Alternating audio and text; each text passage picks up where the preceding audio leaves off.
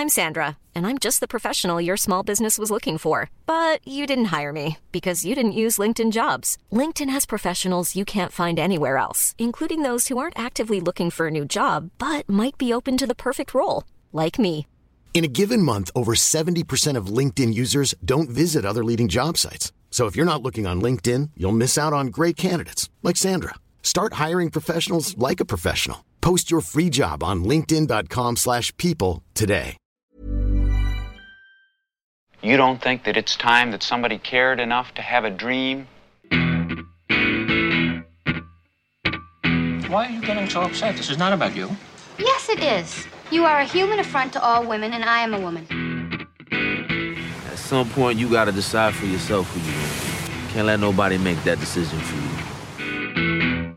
How do you go about getting an exorcism? I beg your pardon?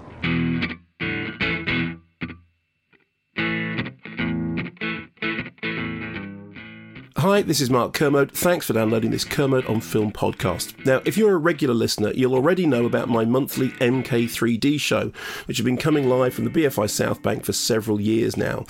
Under COVID, the show has moved online. You can now find it free to view on BFI Player. Our most recent show, which was a post-London Film Festival special, went up on Monday. And as always, after an MK3D, we like to put longer versions of the interviews here on Kermode on Film. So, coming up in this podcast, I'll be speaking to Alim Khan and Joanna Scanlon, the director and star of After Love, which played at the LFF and opens here in the UK next year. And I'll be talking to Riz Ahmed, whose new film Mogul Mowgli was also an LFF hit and is in cinemas this Friday. But let's start by speaking to Trisha Tuttle, director of the London Film Festival. There were over 60 features over the course of 12 days this year, which were watched either online from home or by attending safe live screenings at cinemas around the country. The standard was as high as ever, with Steve McQueen's Mangrove as the opening film and Francis Lee's Ammonite, with Kate Winslet and Saoirse Ronan closing the festival. Altogether, this enormous feat made for the highest LFF attendance on record. I spoke to Trisha Tuttle the morning after the closing night of the LFF. I should say that her kid was having a sleepover, so excuse the noise at the start, it does go away. So firstly, how are you and how has the festival been for you? Well, do you know what? I'm sort of a mix of really joyous and more tired than I've been in my entire life. And that's because we completely reinvented the festival this year. I mean, every single element beyond programming principles are the same. We were going for that same great mix of, you know, restored classics from the archive, films from around the world, really something for everyone who loves cinema, even people who don't know they love cinema yet. I mean, that's the sort of principle behind the way we program. But everything else, we really, like, new website for the BFI, new elements to BFI Player to allow it to be a festival sort of premiere venue, you know, everything. Every letter we wrote to rights holders, every relationship that we managed was completely different. So I'm really exhausted, but I'm really proud of the team. I mean, we had to completely reinvent the festival. Everything beyond the programming was different this year, but it was a huge success. And so I feel really proud. I feel proud of what we've done. And I also can see that the festival really touched a lot of people. And we've had great comments from people saying it's been one of their highlights of 2020 this year. So I think the cinema industry needs something to get excited about, and I'm glad that we've been able to provide that. One of the things that everyone was uncertain about, I mean, all festivals, was, you know, whether it was possible to do a blend of live and online and make it work. Has there been anything that has actually been an advantage to what happened? I mean, obviously, you know, nobody thinks COVID is a good thing, but is there anything about the way the festival had to be reconfigured that is actually better? Yeah, I mean, I think things that we definitely want to take with us into next year are the way that we achieve that sort of long-term goal of the festival, which is to be accessible to audiences outside of London. And I think, you know, without COVID, we never would have been able to sort of demonstrate that you can have both a live and a virtual festival at the same time successfully, with both enhancing each other rather than sort of cutting across each other. But that will definitely be something that I feel we take forward in the future, because, you know, there are audiences, if you're lucky enough to live in a town with a cinema like the Watershed or the Showroom in Sheffield or Home in Manchester, or the BFI South Bank, if you live in London, then you have a great cultural cinema. But lots of people want to see great films and they don't have access to those cinemas. So I think that is really, really an improvement we'll take forward. And was it possible to tell from the data that you've accumulated where people were watching virtual screenings? I mean, I imagine it was all over the country. So we're still looking at exactly where, but 40% of the audiences who watched films on BFI Player came from outside of London. We also know that press and industry delegates, who are really important in making audiences aware of new films coming out, came from all across the UK. So it really, really was a UK-wide spread. I mean, those that 40% on Player of public audiences watching came from lots of cities, but the spread is UK-wide. But, Glasgow, Manchester, Bristol, big Edinburgh as well, big viewing clusters on the Player. Okay, so it seems to me that the positive takeaway from all of this is that the festival has, by its nature, had to be more open and inclusive, and that this would be something which, looking forward to future festivals, you can build on to make it, something that more people can get involved in. Definitely. I mean, we absolutely want to be back in cinemas, but I think that combination of access through the virtual premieres and really incredible live cinema experiences is the way of the future for festivals. Okay, so highlights for you. What were the things that really stood out for you from a festival of many highlights? Yeah, so, opening the festival with Steve McQueen's Mangrove from his BBC Small Axe series really will... I think it will really be a historical moment for the festival. I've seen 2 of the 5 films and they're both masterpieces. I mean, they're incredible films. And from what I've heard, the other 3 are just as strong. So I think we have been part of a moment in British cinema history, which is really important. I mean, the BBC have invested in Steve, who's one of our greatest filmmakers, operating at the height of his powers right now, making something that, we've been crying out for in British cinema, these sort of stories that haven't been told about British history by incredible actors. So I feel that was really big, a big moment for the festival and will remain so. Also, doing the Screen Talk with David Byrne, I mean, that personal highlight for me. He was incredible, and I loved having him at the festival. Tsai Ming-liang having 8,000 views for his Screen Talk, that is incredible. I mean, that's exciting to know that there are cinema fans wanting to hear from filmmakers all over the world. So those were all real highlights for me. And what was the most difficult thing to achieve? What was the thing that gave you the most sleepless nights and the most anxiety? Live cinema experiences in trying not to break the COVID restrictions and keep people safe. I mean, particularly 2 weeks before our opening night, we had the rule of 6 came into force. So just trying to get our heads around how we move people through the building was really, really difficult. But I think cinemas are probably some of the safest places to be, public places to be, because they've really, really thought through how to keep people safe. We've had a lot of discussions about this recently. I mean, I understand that not everybody is completely confident about going back to cinemas. I've been in cinemas quite a lot since lockdown ended.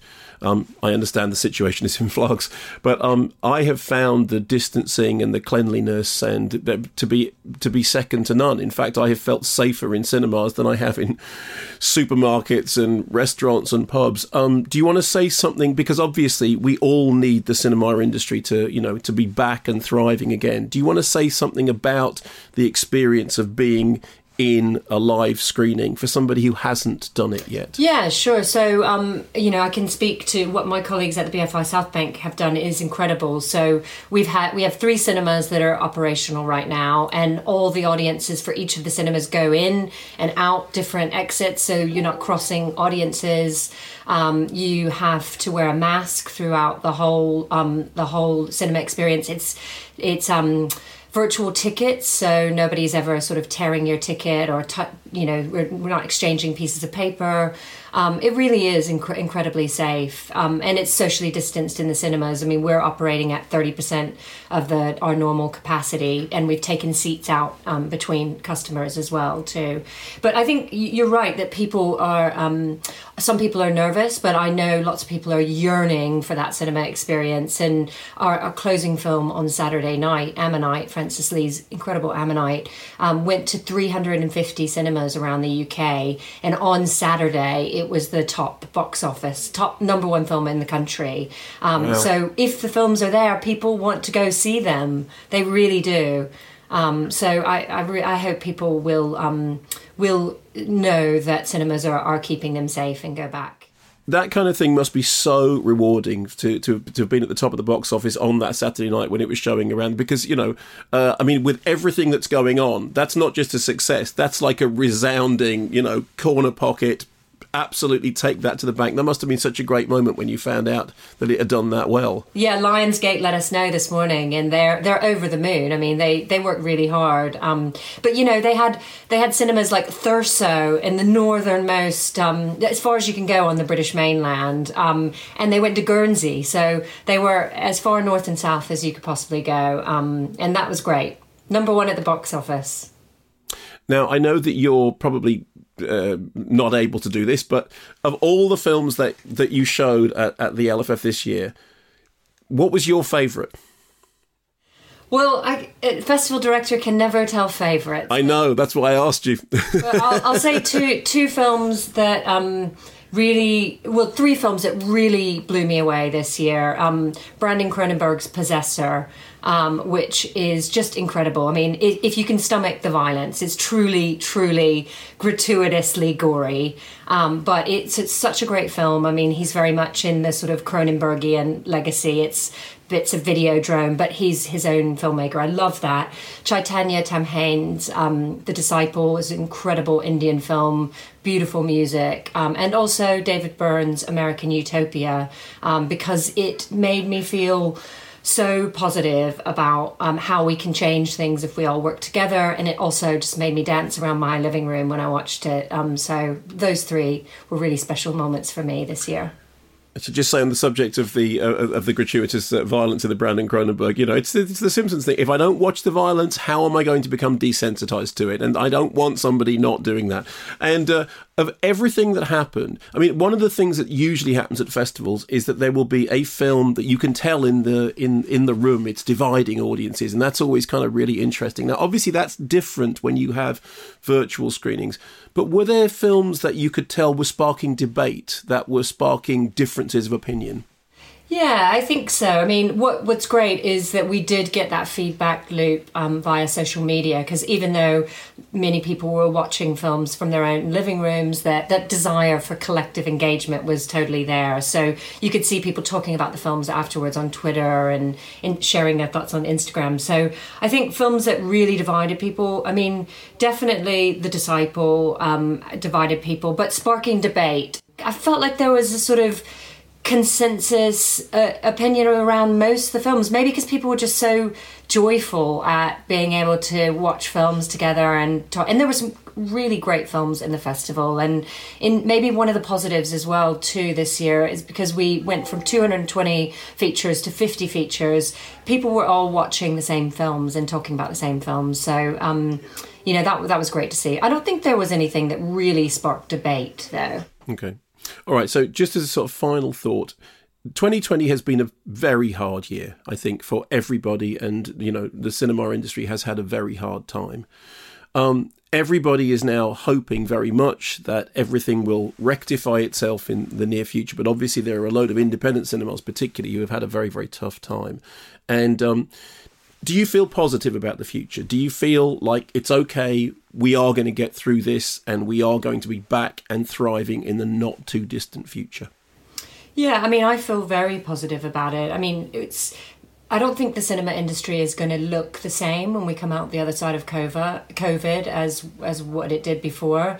But I hope there'll be sort of positives in that. I mean, I'd love to think that our cultural and independent cinemas will become even more unique and, you know, even more community hubs than they are now, and have programming that's distinguished from one cinema venue to the other, rather than feeling like wherever you go in the country you're going to see the same films, and also having those blockbusters dominate cultural screens. I'd love to see that shift and change a little bit. I mean, I think people want to see a wider range of films. I love seeing Saint Maud, you know, #1 in the box office as well too.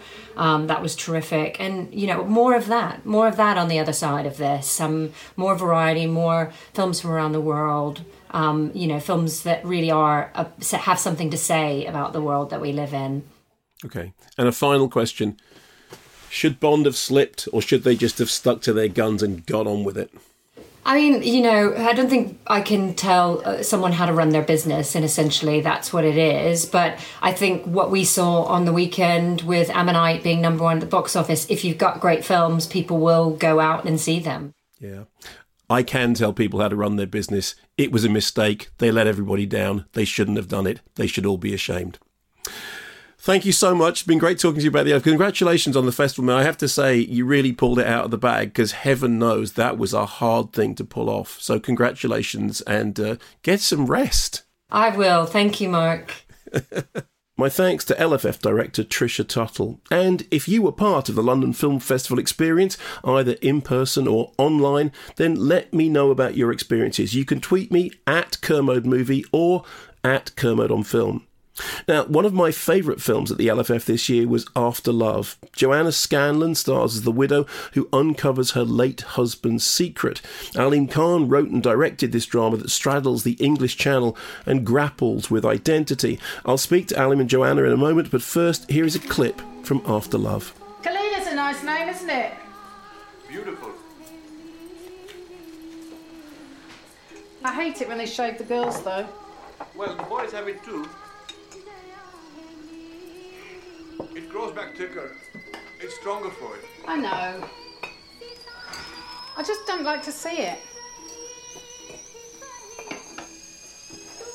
It's no different to a baby getting its head dunked into a bowl of water at a christening. They don't actually do that, you know. Fazana was like a cat that got the cream. I am pleased for her, though. I think she's going to make a good gran. So let's begin by welcoming Joanna and Aleem. Welcome both of you to MK3D. I'm sorry that it's virtual and online, but obviously what with one thing and another and everything that's going on, everything is like this. Now, the film is going to be playing at the LFF, which obviously has had to kind of to change its format as a result of everything that's going on. Aleem, first and foremost, describe for us the film and where the story of the film comes from. So After Love, it's a drama. It's a story about a woman called Mary who's in her early 60s. She lives in Dover with her husband, and Mary's a white English Muslim convert. And she, her husband dies basically, and she, in the days after his death, is going through his things, and she discovers a whole kind of trove of secrets. And that sets her off on this journey to kind of discover the other side of this man that she had spent her whole life with. And in doing that, it kind of opens herself up to kind of looking at the choices that she made in her life. And I guess she starts to kind of unpick kind of every kind of thread of herself in doing that.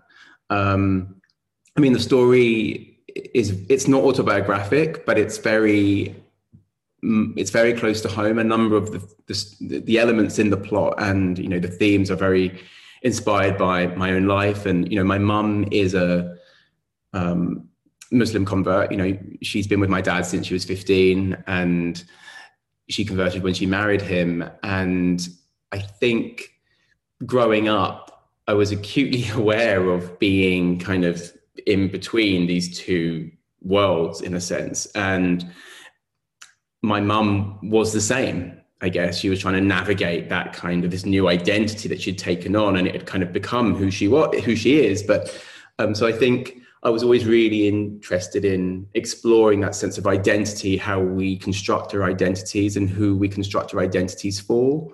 One of the things that critics are often accused of doing is giving away too much of a plot. And there is a revelation fairly early on in the film about something that our central character discovers. I'm going to leave it to you to say whether or not we should reveal in advance what it is that she discovers. I think it's okay to. I think otherwise it becomes really complicated to kind of talk about the story, and the deceit and the other family is central to this journey. So it's totally fine. So essentially, fairly early on in the film, following the bereavement, our central character discovers that her husband, who she thought she knew, actually has a whole other life, and geographically quite close, although separated by a stretch of water. Joanna, describe for us your character and how that revelation affects her. Well, Mary is living in a fairly comfortable life in Dover as we meet her. As Aleem says, she's a convert to Islam, and not only to the faith, but also to the family that she's been part of as part of the marriage.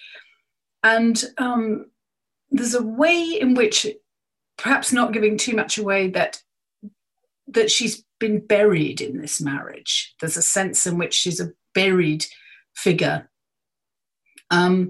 She discovers that her husband has been essentially living a double life and has a mirror family on the other side of this channel, this water, that represents so much about what it is to be English, these white cliffs of Dover and this distance to Calais.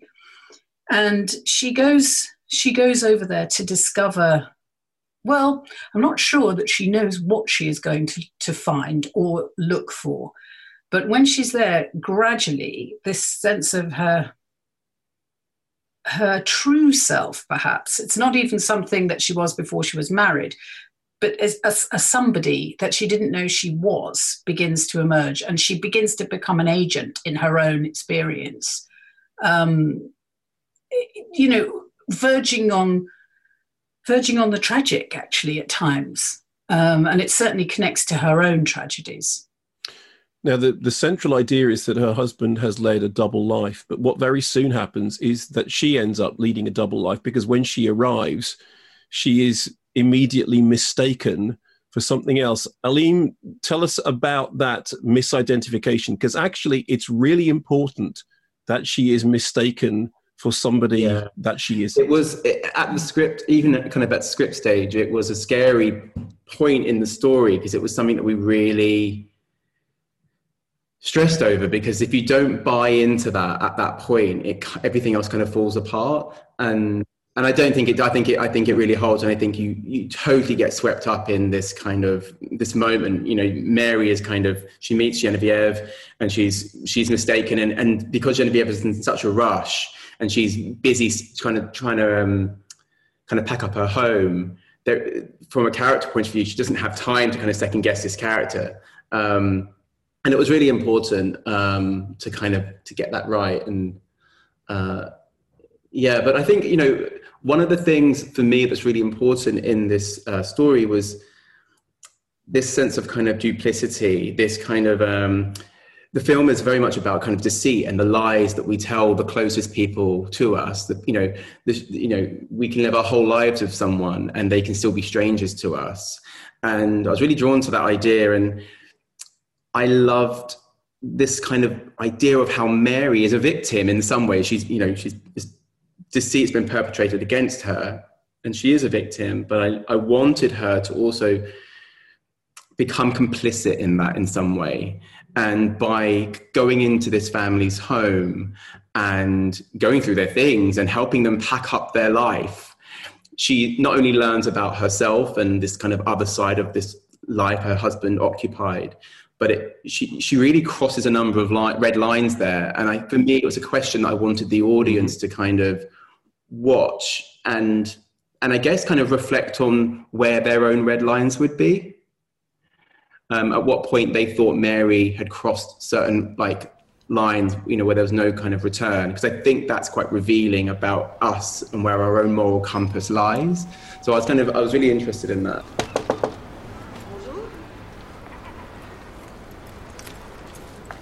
Bonjour. Excusez-moi. Oh. Je peux vous aider?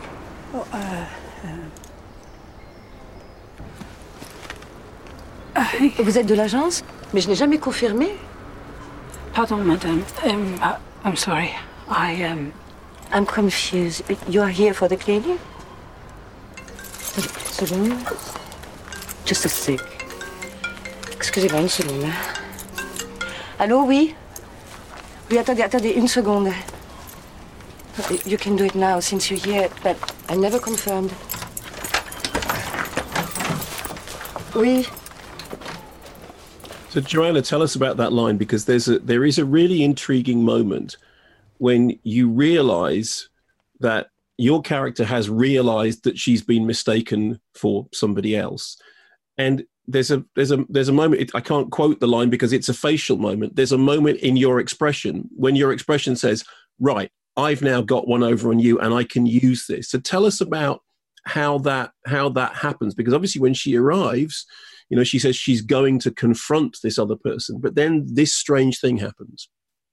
Yeah, I think it's quite emotional, that, because I'm not sure how much of a kind of an idea that is, so much as a feeling. Mm-hmm. And certainly when this person looks down upon her and sees her as lesser in some way, what I felt is, in the playing the role, is that this other person in Mary emerges who says, I will not be looked down upon. I will, not only is the man we share my husband, but I won't have this woman feel superior to me in some way. And I think that's the kind of emotional incentive to get inside her life, to begin to, become a parasitical destroyer, potentially, of what this woman's life might be. And I know myself, there's that sense of, the English are seen as, sort of lesser women. The femininity of the French woman is sort of put on a pedestal. And, mm-hmm. In the cultural landscape, the English have always been seen as dowdy and fusty and, whatever. And then you add into that the wearing of the head covering, and that becomes something even that this woman is also looking down upon for cultural, socioeconomic reasons. And then suddenly this kind of rage appears inside, a tiny rage, but it begins to sort of suggest a way of being. And I think it crucially comes down to that scene when, I don't know how much we should speak about the specific scenes, but it seems to me that scene of taking hold of Genevieve's lipstick and adopting her mini phallic symbol, but, adopting her power as her own, is really crucial to that sort of woman war that goes on throughout the film. There's also a strange element of superpower about it. Aleem, it reminded me of, there's a Wim Wenders film, I think it might be The End of Violence, in which somebody does something and they're wanted by the police and they're in Los Angeles, and they discover that the way to disappear is to disguise themselves as a Mexican gardener, because nobody looks at the Mexican, and they are then able to spend the rest of the movie very central, but without anybody even looking at them. And in Mary's case, she almost has a superpower, which is that she kind of becomes invisible, that it doesn't occur to anyone that she's doing what she's doing. I wonder if you can say something about that way in which that becomes empowering. Yes, I think, I certainly in my own real life, I have recognized that. I'm 5'2", dumpy, and don't have, I don't catch anybody's eye on the street. And I've always noticed I can get away with many, many experiences, whereas other people who, for whatever reason, have attention drawn to them are less safe. So, for example, I lived in a flat once, and somebody was living with me, and they were constantly being hassled on the street, a man, and they were mugged a few times. And I thought, I walked through this part of town, which is a really rough, difficult, nasty part of town where all sorts of stuff is going on, and I'm invisible. And I like that about my life. I like the fact that nobody really notices me. And I think it's very much a height thing in my experience. But, if you take that internally and make that a kind of emotional, an emotional covering, emotional cloak, that's how Mary is beginning to recognize her power. And I certainly, because it's something I related to completely, I thought, but inside you don't want to be that. Nobody really wants to have nobody take any attention of them. You just want to be able to use it when you need to. But it's a remarkable thing, because obviously your face will be very, very familiar to viewers. But I remember reading that David Bowie used to be able to walk down Oxford Street and nobody noticed, because he kind of dialed it down and just got on with just looking like everybody else. And it was only when he stepped into performance mode that he became the person that everyone had recognized. I mean, I think that must be a great blessing, to be able to be someone as successful as you are and as recognizable as you are, to actually be able to move unnoticed through crowds. Oh, absolutely. I'm almost never recognised. It's only if you go to the Soho House or somewhere, somebody will say, "I saw you in." It's in the real world. I'm very invisible, and God, long may it last. I would not wish for that on anybody. Now, Aleem, obviously you've had a long-standing relationship with the BFI, and BFI Distribution are distributing the film. I think it's going to be released in the spring, although obviously, as I said before, it's playing at the LFF. Tell us about your relationship with the BFI, and I mean, you've had several accolades for previous shows, but why are the BFI the perfect home for this film? I mean, BFI Distribution, I think they're a great team, and I think their choices recently have been incredible. They've done, they've put out some really great films, and so I'm really happy that they're distributing the film.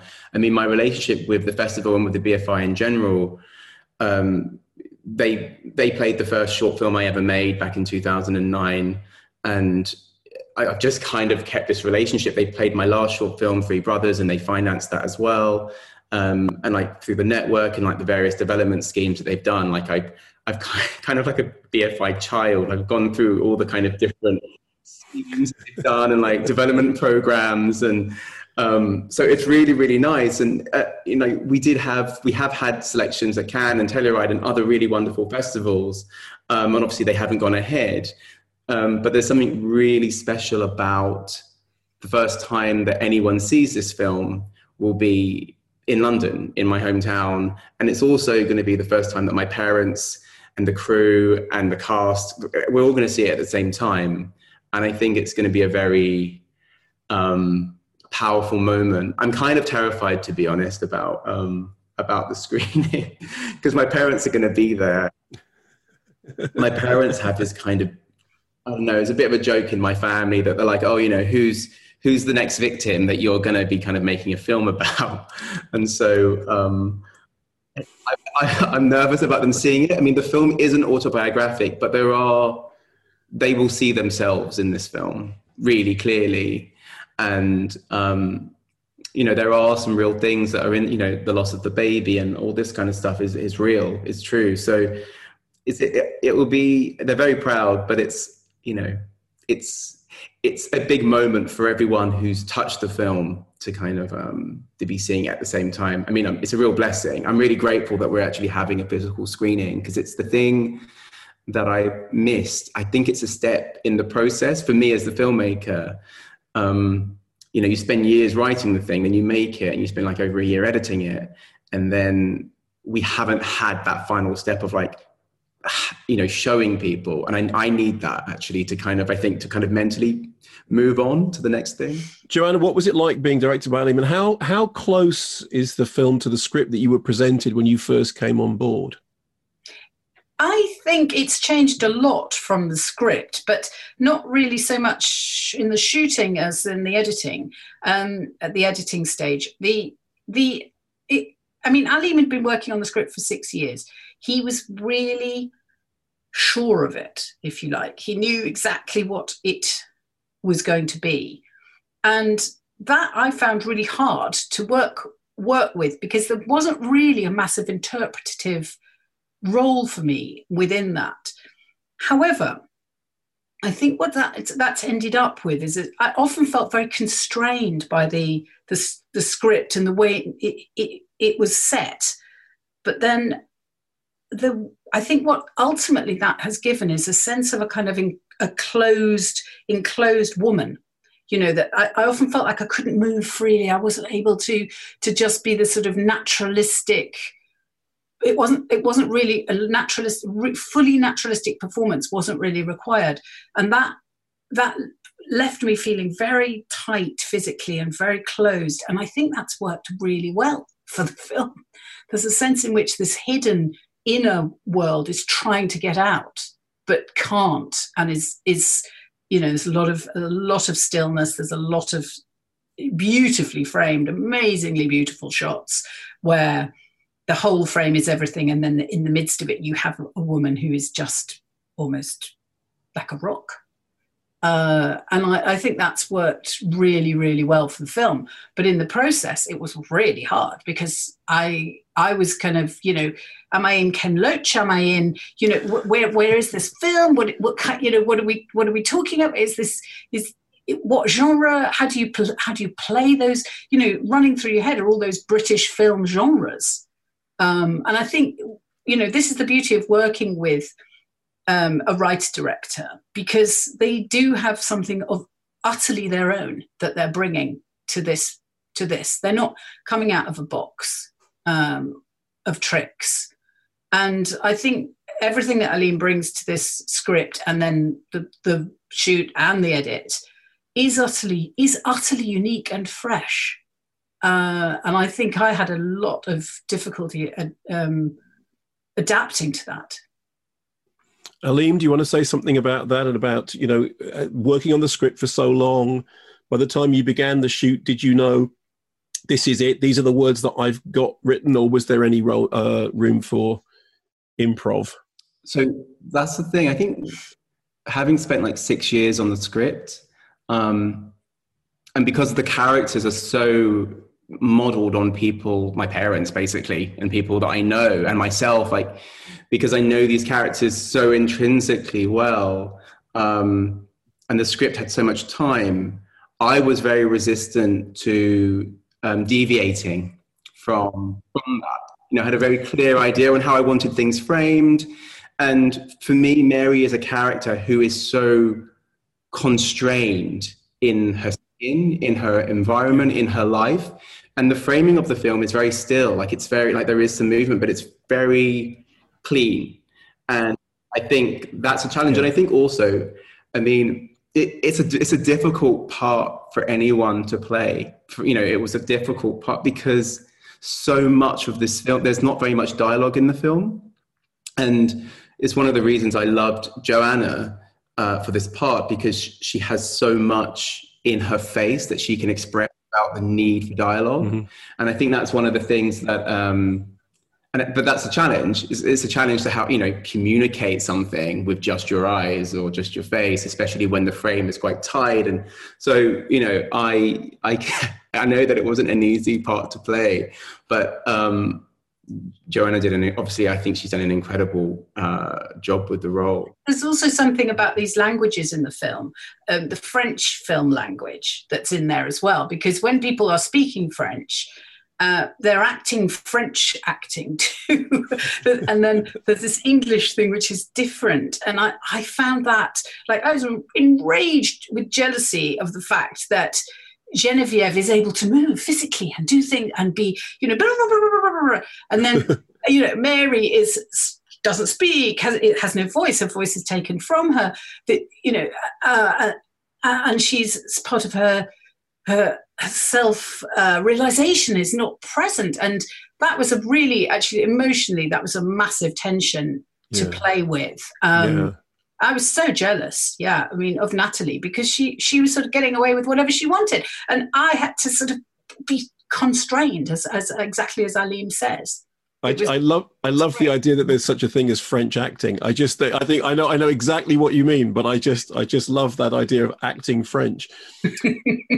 One of the things that's remarkable about the film, I've seen it a couple of times, and actually I kind of noticed this more on the second viewing. There are a couple of moments of what appear to be hallucinations. So we see cliffs crumbling, we see roofs cracking. Tell me about that strange sense of you're looking at something, but you're not sure whether you're seeing it. You're not sure whether it's something that's from her POV. I mean, tell me about putting those elements in. So the cliff imagery, the cliff kind of motif, as you might want to call it, was always there. I mean, for me, it's a real representation. It's kind of like a mirror of Mary's inner kind of psyche. And I mean, my connection to that landscape is my grandparents lived in Folkestone, and so I know that landscape really well. And there was something about the proximity of Dover and Calais which was really intoxicating to me, because it said so much about this mirror of these two women who are kind of you're kind of looking at each other all the time, but not really seeing each other. And it just kind of plays into the themes of this husband who's kind of always been there, but not really, has never really been in either place fully in his head. And I think with the cliff, it was kind of like a symbol of like a marriage, a symbol of a life, a symbol of this woman. It's something that's made up of many layers, and it's something that's evolving and it erodes and it reveals new faces all the time. And so because this film is almost entirely from Mary's kind of point of view, I really wanted that, and so much of the story happens in our own head. So much of the journey is happening in our own head. I liked this idea of how the cliff would mirror that kind of, as the cliff kind of broke down throughout, there's a kind of storytelling with this kind of evolution of the cliff face. And I think that's kind of mirror Mary's journey. So as she's kind of traversing this story and meeting these other characters and discovering this life, pieces of this cliff are breaking away. Pieces in the ceiling in her own psyche are breaking, and ultimately reveal something new at the end. So that was kind of how I guess, approached that kind of imagery. And it was really central. It was really important for me to have that, because I guess of my connection to that landscape and the metaphor that kind of speaks to. I think it works really well. I think one of the reasons it works well is that it's not over-egged, is that it's actually kept very, very low-key, to the point that you can almost watch the film without quite realising that. As I said, I've seen it a couple of times. It was the second time round I was much more struck by it. Joanna, it's a terrific performance. What was the hardest thing about playing this role? Thank you.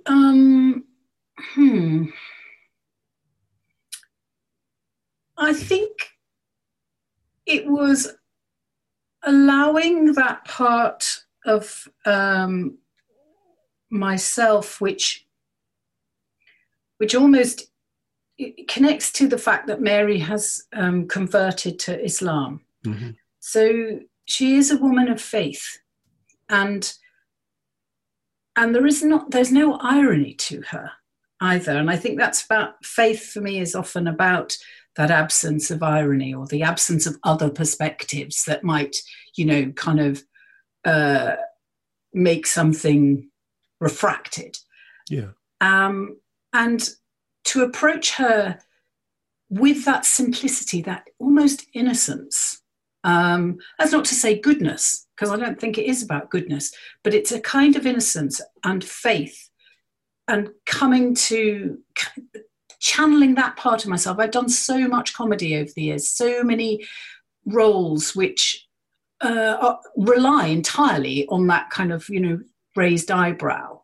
And to let go of that completely, to just be, this was a role that required just, almost letting go. As I say, I let go of, Merchant Ivory, I let go of, Ken Loach, Mike Leigh, they've all had to go, and just be in her, allowing the being bit of oneself as an actor. And I think that's really hard.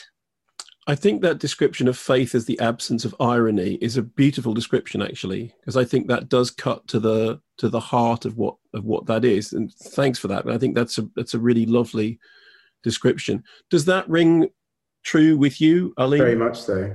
Very much so. I mean,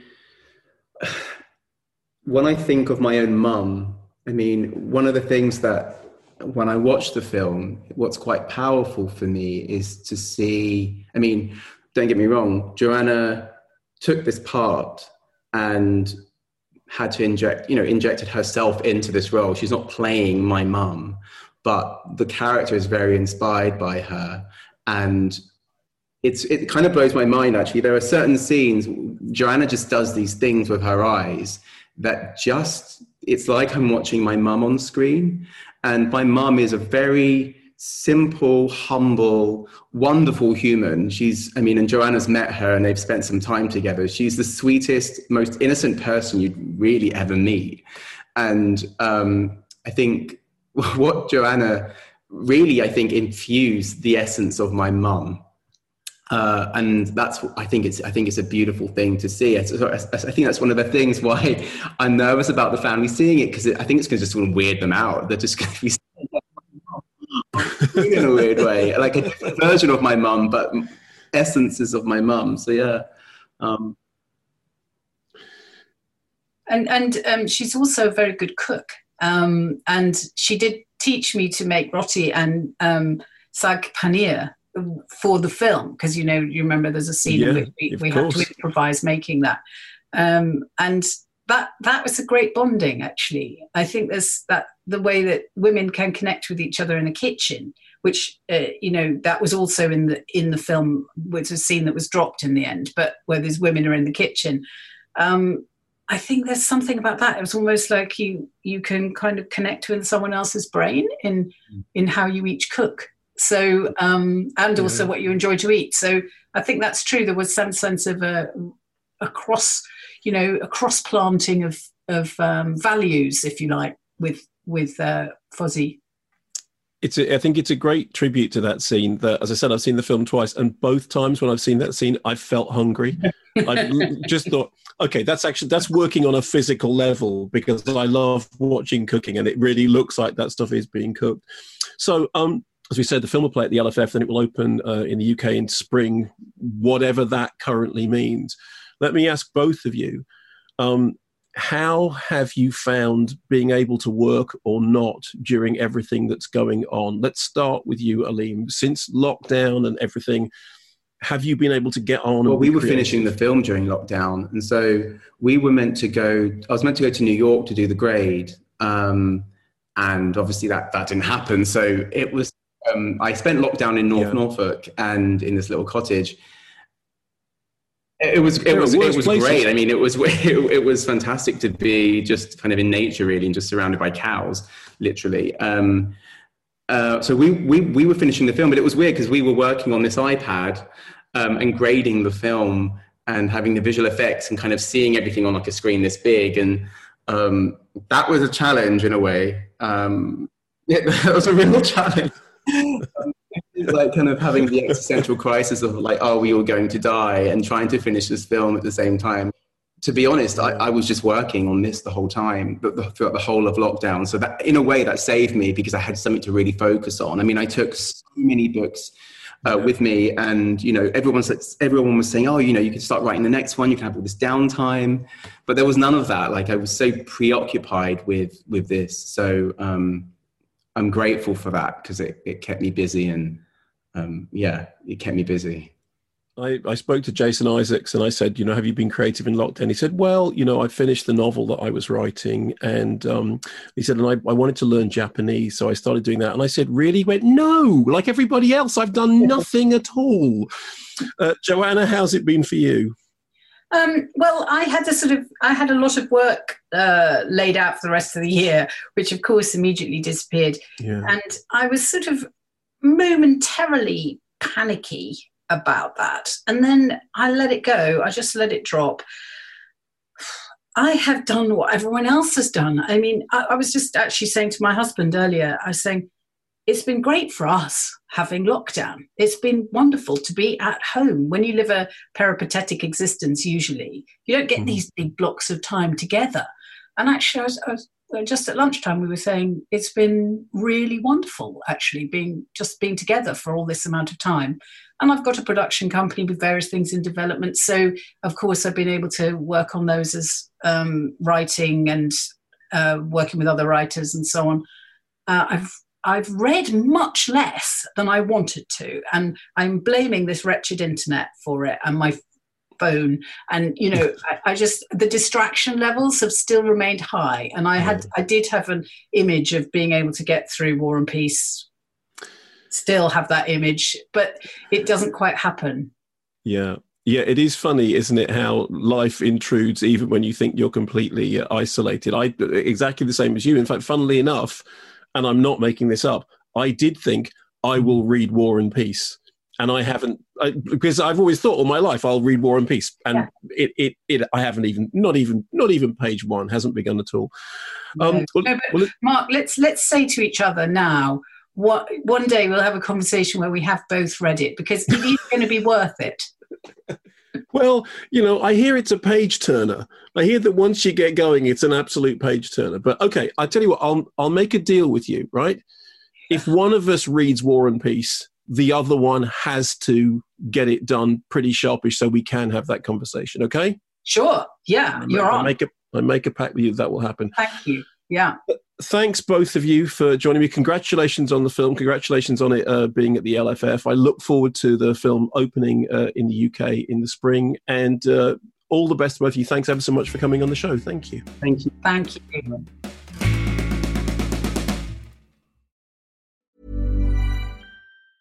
Life is full of awesome what-ifs, and some not so much, like unexpected medical costs. That's why United Healthcare provides Health Protector Guard fixed indemnity insurance plans to supplement your primary plan and help manage out-of-pocket costs. Learn more at UH1.com. Hey, I'm Ryan Reynolds. Recently, I asked Mint Mobile's legal team if big wireless companies are allowed to raise prices due to inflation. They said yes. And then when I asked if raising prices technically violates those onerous 2-year contracts, they said, "What the f*** are you talking about, you insane Hollywood ass?" So to recap, we're cutting the price of Mint Unlimited from $30 a month to just $15 a month. Give it a try at mintmobile.com/switch. $45 up front for 3 months plus taxes and fees. Promo rate for new customers for limited time. Unlimited more than 40 gigabytes per month. Slows full terms at mintmobile.com.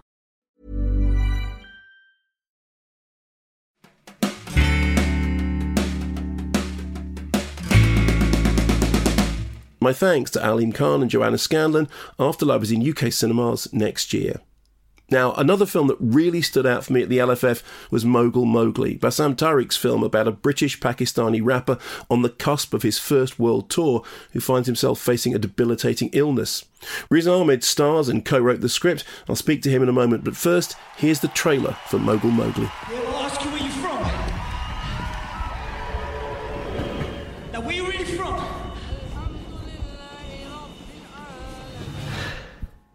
The question seems simple, but the answer's kind of long. Britons are on board and I love a cup of tea and that. But where my genes are from, people don't really MC and that. Now everybody, everywhere, want the country back. If you want me back to where I'm from, the proper need a map. No man's land, yeah, between trenches, the whole thing grows there. But it's fertilized by the brown bodies that fall for Britain in the war, so when I spit a poppy grows there. I find my own place in this business of Britishness. So stop trying to find a box for us. Hi, Riz. Welcome to the programme. Thanks for having me. Where do we find you? I'm in LA right now. It's slightly smoke-filled sky. Just after these presidential debates have happened, it feels a little bit ropey out here.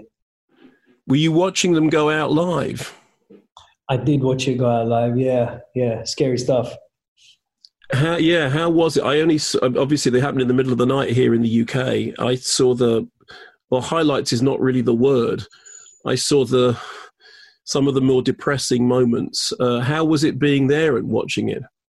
You know, I think it's a time of, anxiety over here, and I think it's similar everywhere, to be honest. If you think about what's going on in the UK right now, or India, or, of course, with the pandemic, it just feels like slightly kind of anxious time to be alive, doesn't it? It really does. It really does. Now, obviously, in the middle of this, your film is playing the London Film Festival. I have to begin with a confession. I tried to see Mogul Mowgli in Berlin, and I couldn't get a ticket. The ticket's like, it was the hot ticket in town. So I've now seen it here, and it's great. It's terrific. What was it like when it played in Berlin?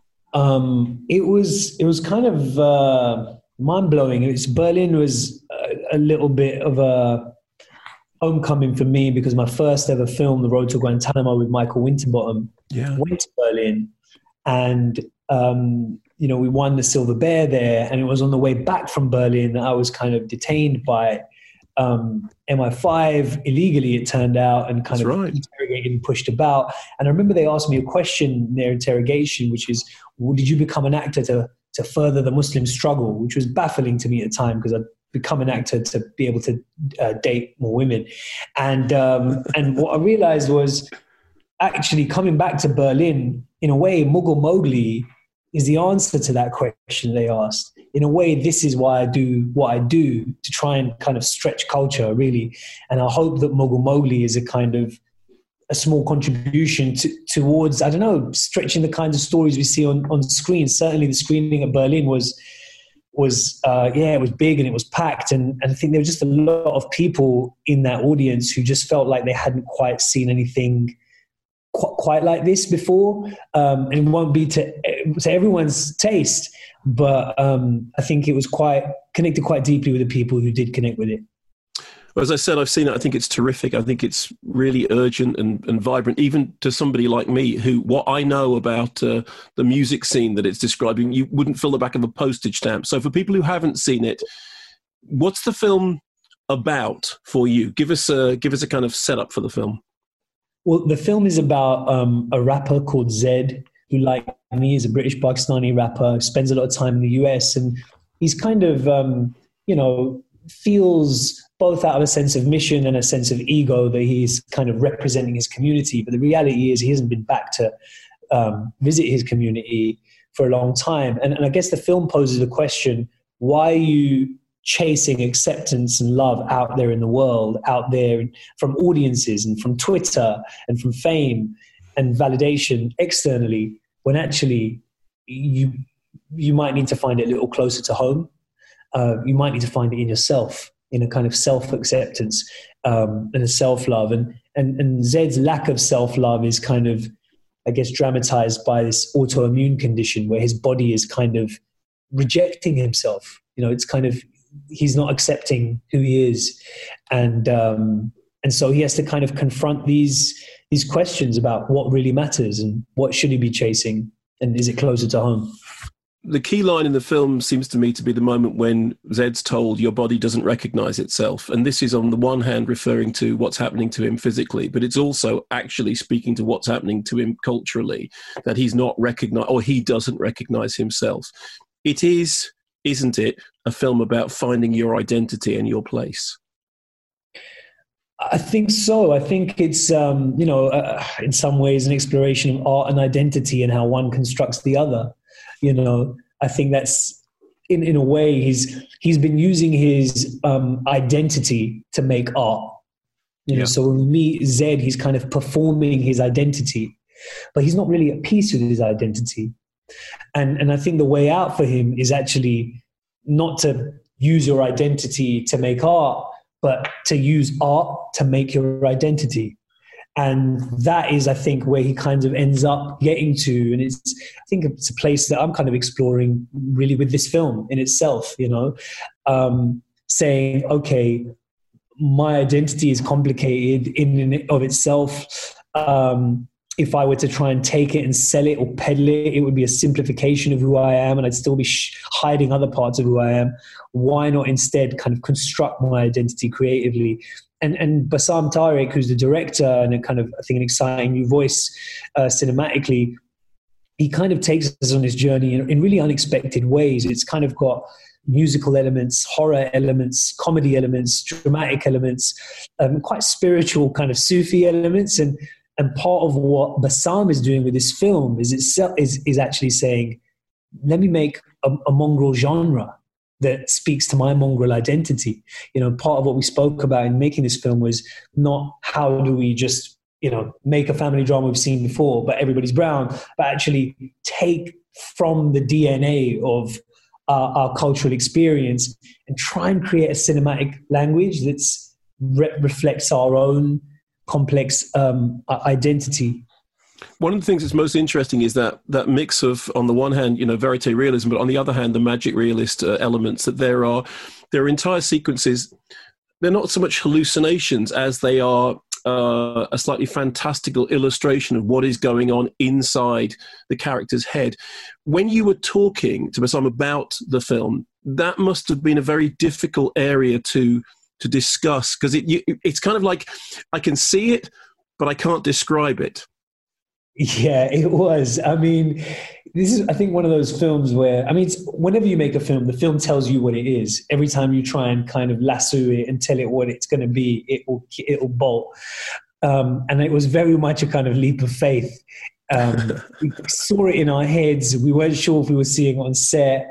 We weren't sure if we'd find it in the edit. But ultimately, you know, with a great team, I think we kind of corralled it into something, or it kind of cohered of its own accord into, you know, the thing that you see.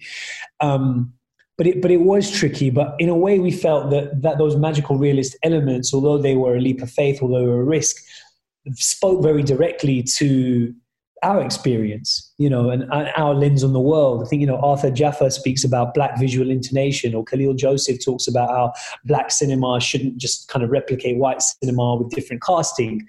It's actually about drawing on, for example, jazz and the rhythms of jazz in how you kind of tell black stories. And similarly, we wanted to draw on the rhythms and the sensibility of Qawwali music, you know, and Sufi music and Sufi culture, which has magical mythology at its very heart, and to draw on that in telling this film.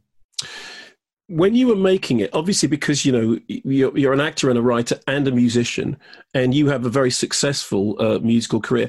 Incidentally, this double bass that I put in the back isn't just a prop to impress you. That is actually the other half of my life. How much did it matter that you were a musician? Because it's almost impossible for somebody who hasn't played that stuff to portray it on screen. So how important was it that you were a musician anyway, and that you understood that world? Well, to be honest, it grew, you know, the character grew out of the fact that I am a musician. You know, Bassam wanted to make it very close and very personal to me. The overlaps between Zed and I are huge. You know, I'm playing a version of myself cranked up to 11, and then, you know, all this kind of stuff. So it kind of grew out of that. I mean, I was thinking it's, you know, another point to make him something else, make him a journalist, make him a writer. And Bassam said, no, this has to be very, very close to you, which was scary and exposing. But I actually think it makes the film feel more, well, I guess, yeah, scary and exposing in a good way. Did you, there's a sequence at the beginning in which we see you playing, and I was reading in the notes that your director shot originally a concert, and then sort of, no, I need to go back and redo that. So you restaged an American concert in London. What was the point of the restaging? What was the thing that you didn't get from the actual footage of a live concert? I think it was the realization that the space of performance needed to be a kind of slightly hyper-real space. Right. And shooting a kind of verite performance in a club in New York didn't start the film off on the right foot. I think we needed to kind of make a statement of intent right at the start of the film that this is not life as you know it. It's life as you experience it, which feels at times hyper-real and heightened and mystical, you know, at times. Yeah, and so I think we needed to kind of set up the parameters visually to portray that.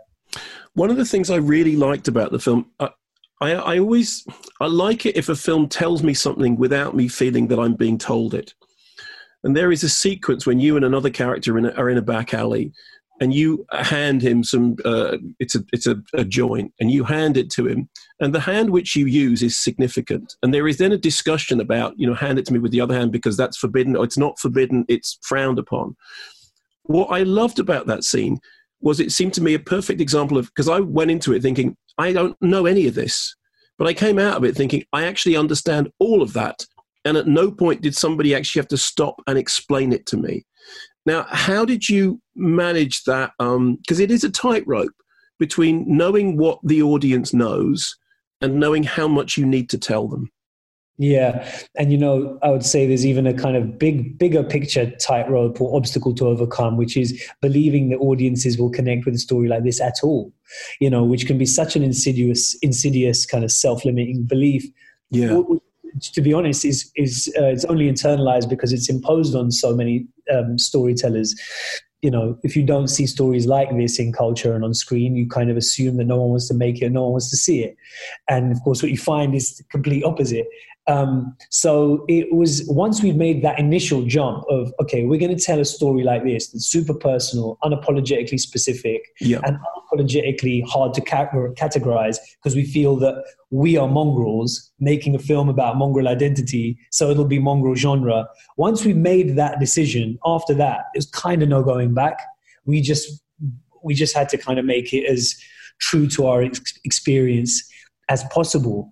And what we found was the more kind of granular we got into it, the more we just enjoyed it, and the less we were kind of making it for anyone else, as indulgent as that sounds. But I do think that some of the best work that you make, or at least the work that is most resonates with people, is one where you're not making it with one eye on the audience.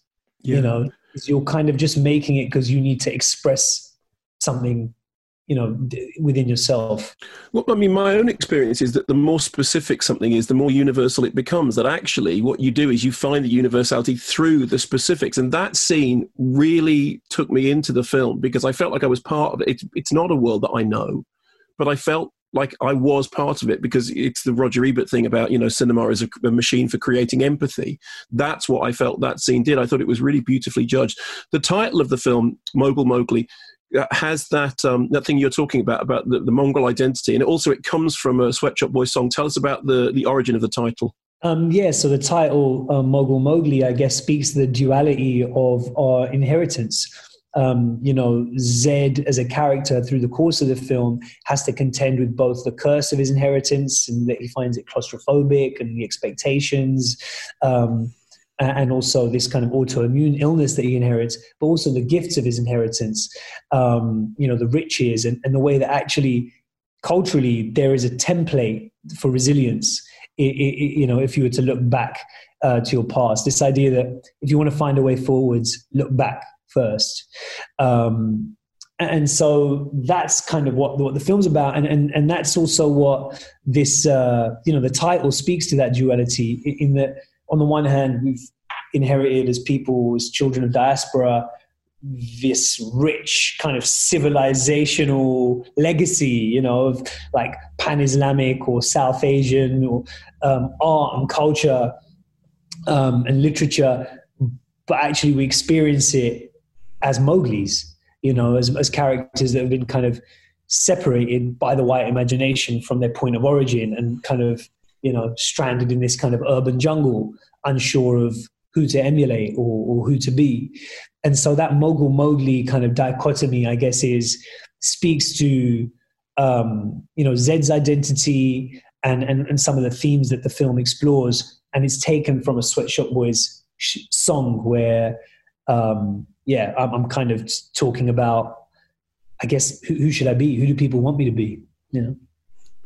How important is it to you that the film's playing at the London Film Festival? I know that obviously, because of everything that's going on, you know, the fact that festivals are managing to happen at all is fairly miraculous. Mm-hmm. And obviously there is this, you know, a virtual element to it. So it's not like what perhaps would have happened, you know, in Berlin. It's amazing to think that Berlin was literally just before all of this kicked off. Just before, yeah.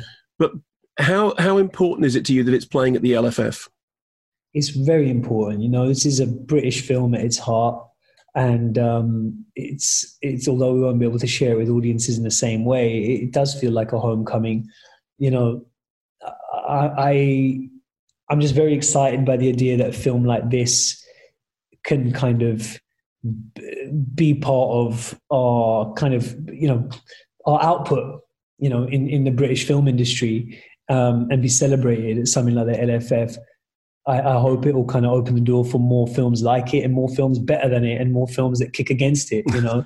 But it's kind of tricky because going into making something like this, Bassam and I didn't quite have a template, you know, to work from. Yeah. We haven't quite had I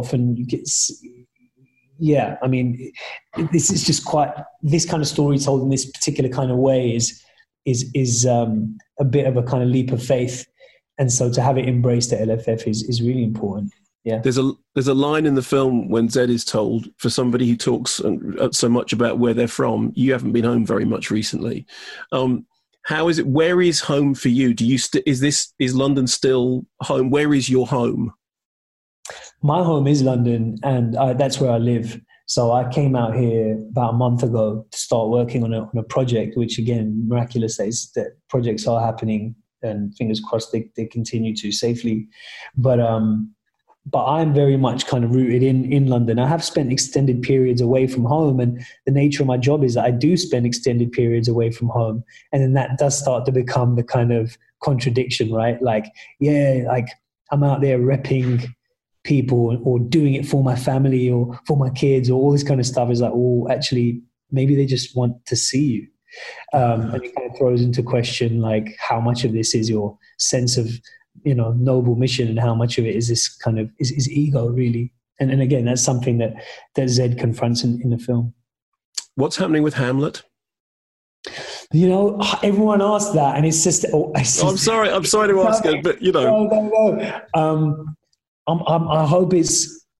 hoping that we will shoot it next year. I mean, the pandemic is happening with Hamlet. You know what I mean? Yeah. It's just a wild time. But I think it feels like, and this is something that I've developed for, about 10 years now, 8.5 years.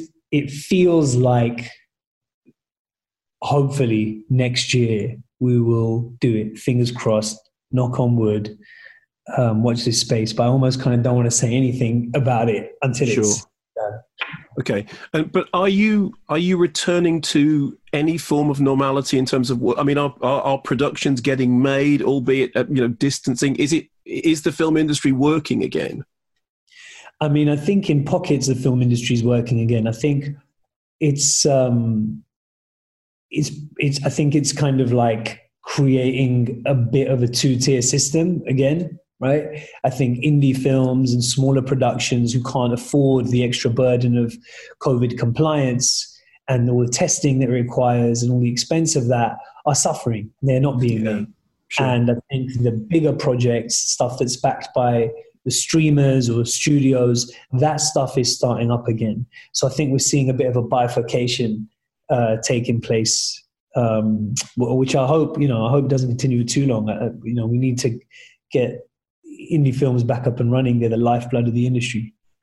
And are you managing to still write and create and record whilst all this has been going on?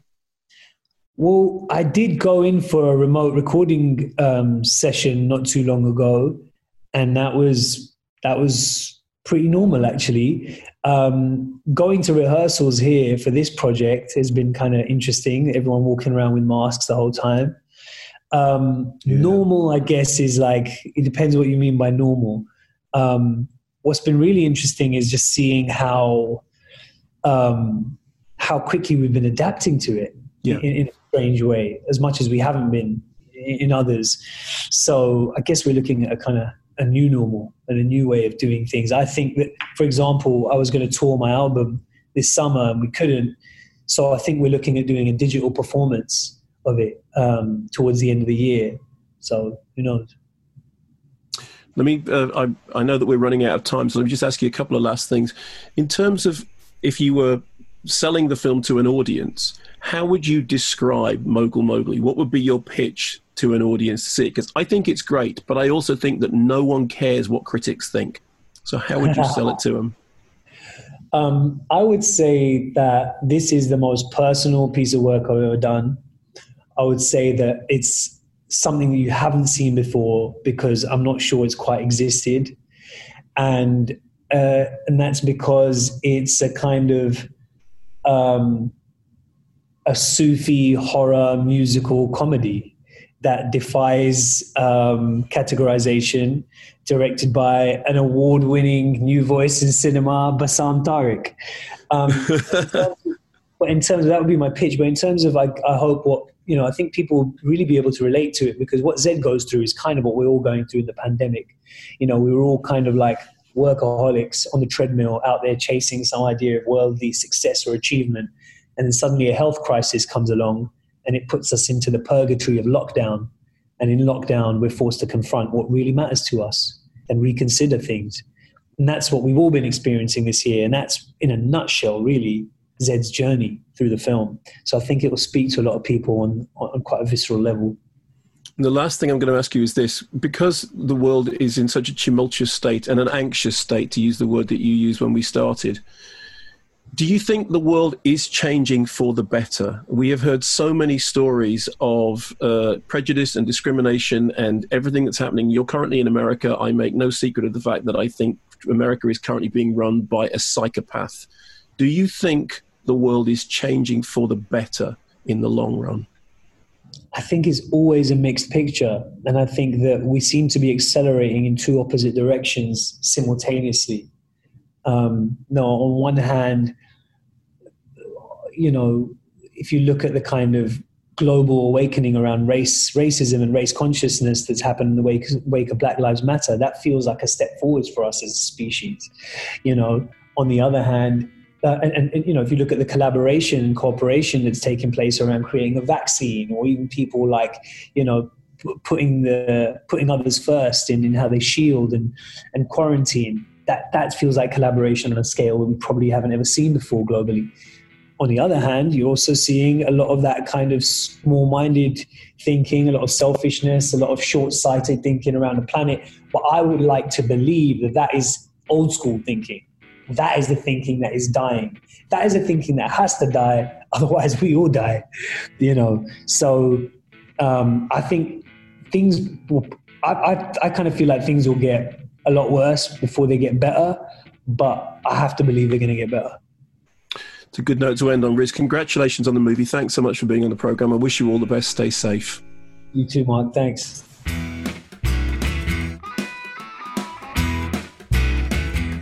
My thanks to Riz Ahmed, and Mogul Mowgli is in cinemas from Friday. Check it out. It's well worth seeing. Thanks to my other guests, Alim Khan, Joanna Scanlon and Trisha Tuttle, and thanks to you for listening to this Kermode on Film podcast. As I said, if you were part of the London Film Festival experience this year, then get in touch with me. You can tweet at Kermode Movie or at Kermode on Film. Thanks for downloading this podcast. If you've enjoyed it, remember to subscribe, tell your friends, and also go to BFI Player and check out the new MK3D. You just go to BFI Player and put Mark Kermode into the search engine, and remember to search the free section, because MK3D is free to view. Thanks for listening. Tell your friends. Stay safe. Keep watching the skies.